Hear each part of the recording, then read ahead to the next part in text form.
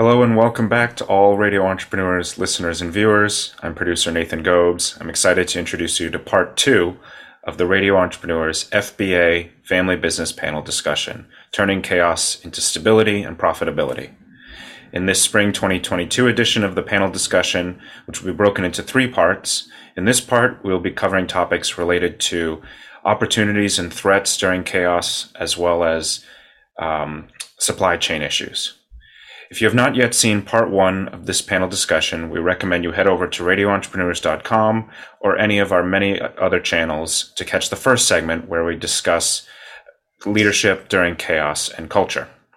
All of these discussions are intended to be highly relevant to business owners of family businesses, but also entrepreneurs of all types. So be sure to follow Radio Entrepreneurs on LinkedIn, Spotify, YouTube, or any of the other many platforms we stream on.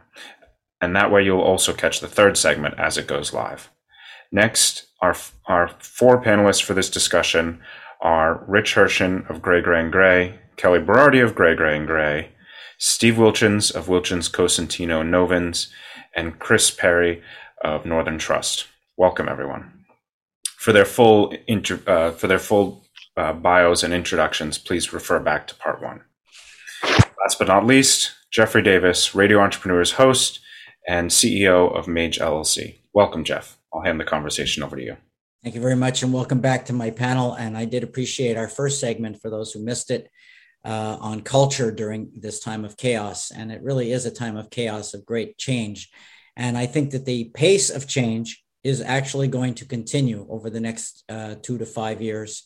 And from what I'm reading, at a pace that we have never experienced before. So whatever we think we've been in for, it's going to get even more so.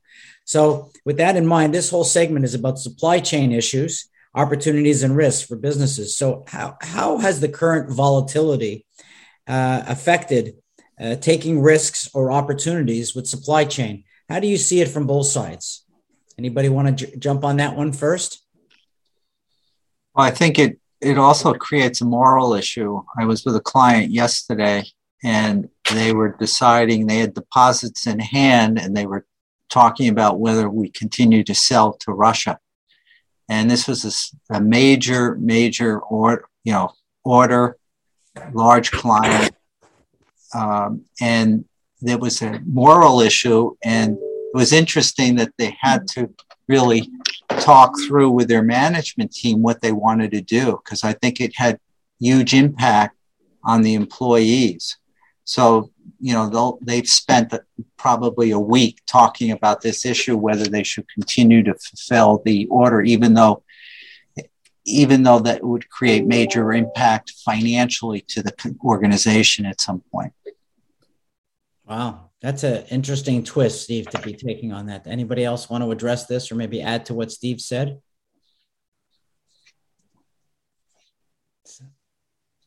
Jeffrey, I have a different angle than Steve's on this. On the supply chain side of things, we at Northern Trust are wealth management folks. So we look at the markets and look at inflation, and we had predicted relatively low rates for a long period of time. And we have now done a 180 switch and are expecting interest rates are going to be much higher for a long period of time now. And for any business owner, the ability to borrow at low and kind of affordable rates is a key part of their business strategy and liquidity needs. So we're seeing our business owner clients looking to lock in rates and not have the floating rate situation. And so that's a very real part of what we're seeing. Inflation is real, and the Fed's going to be responding, and business owners are going to have both costs associated with that, but also borrowing costs. Not only the borrowing costs in terms of interest rates, but just the availability of credit, of making sure you have enough working capital as things are going to cost more, and everything else. I think companies are going to need to evaluate how much availability they have on lines of credit and things like that, and possibly talk to banks about increasing those if it's necessary. It's not only the credit and low interest rates change, but I think there are a number of people for the last several years are over leveraged. based on the very low interest rates over the years. And I think that we're going to see substantial changes, both in manufacturing and in real estate, that there will be dramatic changes with regards to the impact of the rates going up. I think that's an important point, Steve. And I think about it in terms of the end users, the people I speak to, and you can all address this, they say to me, what I used to be able to predict that I could buy for the next 3 to 6 months, I can't predict to buy for the next 48 hours. What I used to be able to deliver on with a predictable date, I have no dates of predictability for being able to deliver. I have no predictable dates of being able to quote anymore. So I can't predict anything on quoting. So every day I'm going in with a new surprise on how to run my business and keep people satisfied. And what people get in the long run is a lot of anger. What's this price? Why are you telling me it's now 4 months more that it's going to take? What used to take a year can maybe take 2.5 years. It's a big problem because I'm not sure people really are changing expectations during supply chain issues. Everybody knows it's going on, but everybody still wants what they want. It's the American way. And I see you, Chris, nodding to what I'm saying. Yeah, for sure. The expectations are still that people are going to get what they want immediately, and it's a challenge for a business owner who needs to have the inventory in order to supply it. So, anybody else want to address that? So I think the business owner has to decide, well, what happens next and how to handle it. How do I assure myself I'm going to get the supply? Do I have to worry about that, try to source another vendor, or do I go into a different line of business or product line? So I think that's a constant decision that they have to review to determine what's the best course of action. Well, I know that if you have case studies, I know in the last few weeks in both Florida and Massachusetts, I've had to do car repairs. And both times I was told, we don't know when we can get these parts. Yeah. So they sort of take my car and I'm sort of sitting there in limbo wondering, when am I going to get my car back? One car, I waited a month. I never expected, a year or 2 years ago to ever wait for a part for my car for a month. I'm waiting for a part for my car here where I am here in Massachusetts right now for 2 weeks for another car that needs a part. It's very unusual. You see the supply chain issues, I guess, most easily to be seen in the automotive industry. And it kind of blows me away what I'm seeing for pricing in that way. But does anybody else have any specific examples of industries where they're seeing things? Well, seeing it in the manufacturing side, because a number of companies that have sourced overseas are thinking about bringing it back to the U.S. because, the labor costs, in particular, China has risen dramatically. And, the time and the shipping issues that people are looking at it and saying, based on inflation, it may not be so bad to move it back and, establish a beachhead somewhere in a non-labor union state to start manufacturing again. So I've seen that with a number of clients as well. You're going to keep seeing that. I've had clients that, want a food manufacturer that couldn't get the packaging to put the food in. And I've heard, a lot of stories like that. So it's one challenge after another. They, first can't find people and they're still doing that issues. And then just the cost of all the, raw materials are way up, and then they don't even have the packaging to put the product in. So tough times. I've seen that also, Rich, with the paper industry, where people are looking for paper and they're getting paper, but at double the price, and they're expected to hold the line on their price. It's hard when you're getting supply chain issues where you're supposed to hold your price, but where your margins are being eroded. And I'm sure as financial people, the two of you have seen that also. Yeah, absolutely. Tough. Well, I think anyone's definition, there's a war going on in Eastern Europe, and we don't know how long it's going to last. We don't know if there's going to be more instability in South China. in Russia, how long this is going to go on for. So how do you prepare for supply chain issues when you don't know what's going to happen, and this could go on a year, 2 years, 3 years? Well, the Cold War went on for 50 years, and we don't know what we're in for. How do you plan? I don't know. It depends on what industry. I mean, the defense industry, I was just thinking about it. Raytheon must be doing extremely well, or the companies that, develop missiles, et cetera. I mean, this is an unbelievable opportunity through the defense industry to generate huge profits. And the related associated industries that service the defense industry. Well, that's true. That is an issue. And then my last question in this area, what are some of the tax-related issues and opportunities that business owners should see during these chaotic times with supply chain issues? Sorry, I had a little mental block there. Yeah, so I think a lot of our clients are taking advantage of employee retention credits, R&D credits, and other incentives, loans, and things like that are being offered through the government. I think what our clients are really struggling with is actually getting the ERC money. They've all kind of submitted those refund claims or amended 940, 941s with the IRS, and have some of them waiting up to 6 months for even confirmation that they've received it, and others haven't received any of the money. So there are opportunities out there to take advantage of, but the benefits and payments have been, very, very slow. Well, here's something that I've seen recently. Have any of you seen differences in the way people are producing business plans over this particular time period? I have. I'll let somebody else say. Again, Chris, I'll pick on you because you nodded first. Sure. I mean, I think when you think about a business plan, the variability of the supply chain is such a critical piece of it, and so the business, you're building in.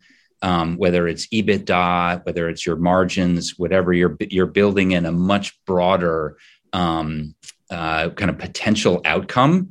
And as we work with business owners, some of whom are planning for an exit, the uncertainty around those variables become a real challenge for understanding what potentially could be, a sale price at the end. So we're working with our clients on a lot of different variables now. So it's if we're looking for an exit within the next 5 years, how can we model for that in terms of planning now based on any number of different outcomes that could be hugely have a wide disparity of different different results. So that's kind of the way I think our angle, Jeffrey, in terms of how we're seeing this play out. It's the need to have a really broad perspective on outcomes. Anybody else want to address that? No, I will. I'll take a shot at that. I always think it's interesting. I've become a dinosaur. When I first got into business, I used to sit in offices for 3 to 4 or 5 months, putting together 200-page business plans to impress clients. And, we'd research forever. We'd go to libraries too. There was no internet at that time. So I am dating myself to some degree. I'm hopefully going to hold Kelly off from picking on me. Nowadays, I think the whole thing is about being nimble, looking at all the options you have, 30, 60, 90-day plans with alternatives and actions and different variables, looking at different financing options. So it's all about this sort of like almost like a portable, guerrilla warfare. It really is guerrilla warfare at a whole different level of planning and attacking. And I do like these sort of 30, 60-day business plan models that are much shorter and really attacking the market as it's changing, gets reevaluated with proper committees on an ongoing basis. So that's what I'm seeing when I'm looking at healthy organizations that are more nimble, which goes back to our first segment where Stephen talked about a more flexible management and leadership structure. So does anybody, before we finish this segment, does anybody want to add to my point on that?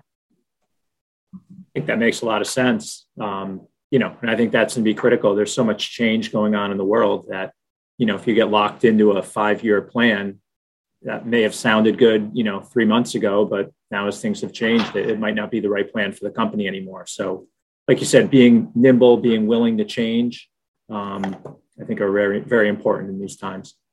So that agree with that, but that's compounded with the closed-mindedness many times of a family business, of a patriarch trying to convince the patriarch to look at a different position or angle or market or product. And that becomes, it's by the time you convince the owner, you're 30, 60, 90 days past the opportunity, and then you have to restart. And that's a challenge that I have found with a few clients, that they're not nimble enough. They're not willing to accept their management team, and they're very closed-minded in that sense. I'll add to that one of the most important things that we can do as advisors to our clients is give them the truth about our perspective on their situation as kind of diplomatically but candidly as we can, because they may be too close to it to see what we're seeing from our perspective, taking a wider angle view of their business and the impacts on it. We've definitely found, and I know, Jeffrey, this is your business, but we can be incredibly helpful and valuable to our clients by, giving them advice about how they may need to think differently about, the future supply chain, liquidity needs, what have you. Well, clients used to schedule with me. I'm sure this is the same with both of you, a week in advance, 2 weeks in advance. And now it's text, talk now. It's text, talk now. Something just happened. Everything is immediately. This has just happened. We have to react to it. What's the perspective on it? And then developing leadership strategies for this, and then processes for dealing with it appropriately so that people are in control. So it's a whole different level of emotion too that's happening throughout all organizations dealing with this. Supply chain is affecting people emotionally within organizations. So I think that's critical, but it also relates to our next segment, which Nathan's going to talk about during doing transitions during times of chaos, which I think is something I'm seeing a lot of too. Some people are saying, before we get into it, people are getting tired and they're saying, this is not my game anymore. So Nathan, I'm going to turn it over to you. Okay. Yeah, thank you, Jeffrey. That was a great run-up for our third segment. But this is the end of our second segment on the spring 2022 edition of the FBA Family Business Panel discussion. Thanks to all our listeners and viewers who have tuned in to Radio Entrepreneurs. Links will be provided in the video description below to part 1 if you didn't already hear it, and part 3 once it goes live. But be sure to also like, comment, share, subscribe, and press the bell button. It helps immensely. And Radio Entrepreneurs is, of course, also highly active on LinkedIn, so be sure to go follow our page there for more business advice and discussion. Until next time, goodbye and thanks for listening. We'll be back with more stories on Radio Entrepreneurs.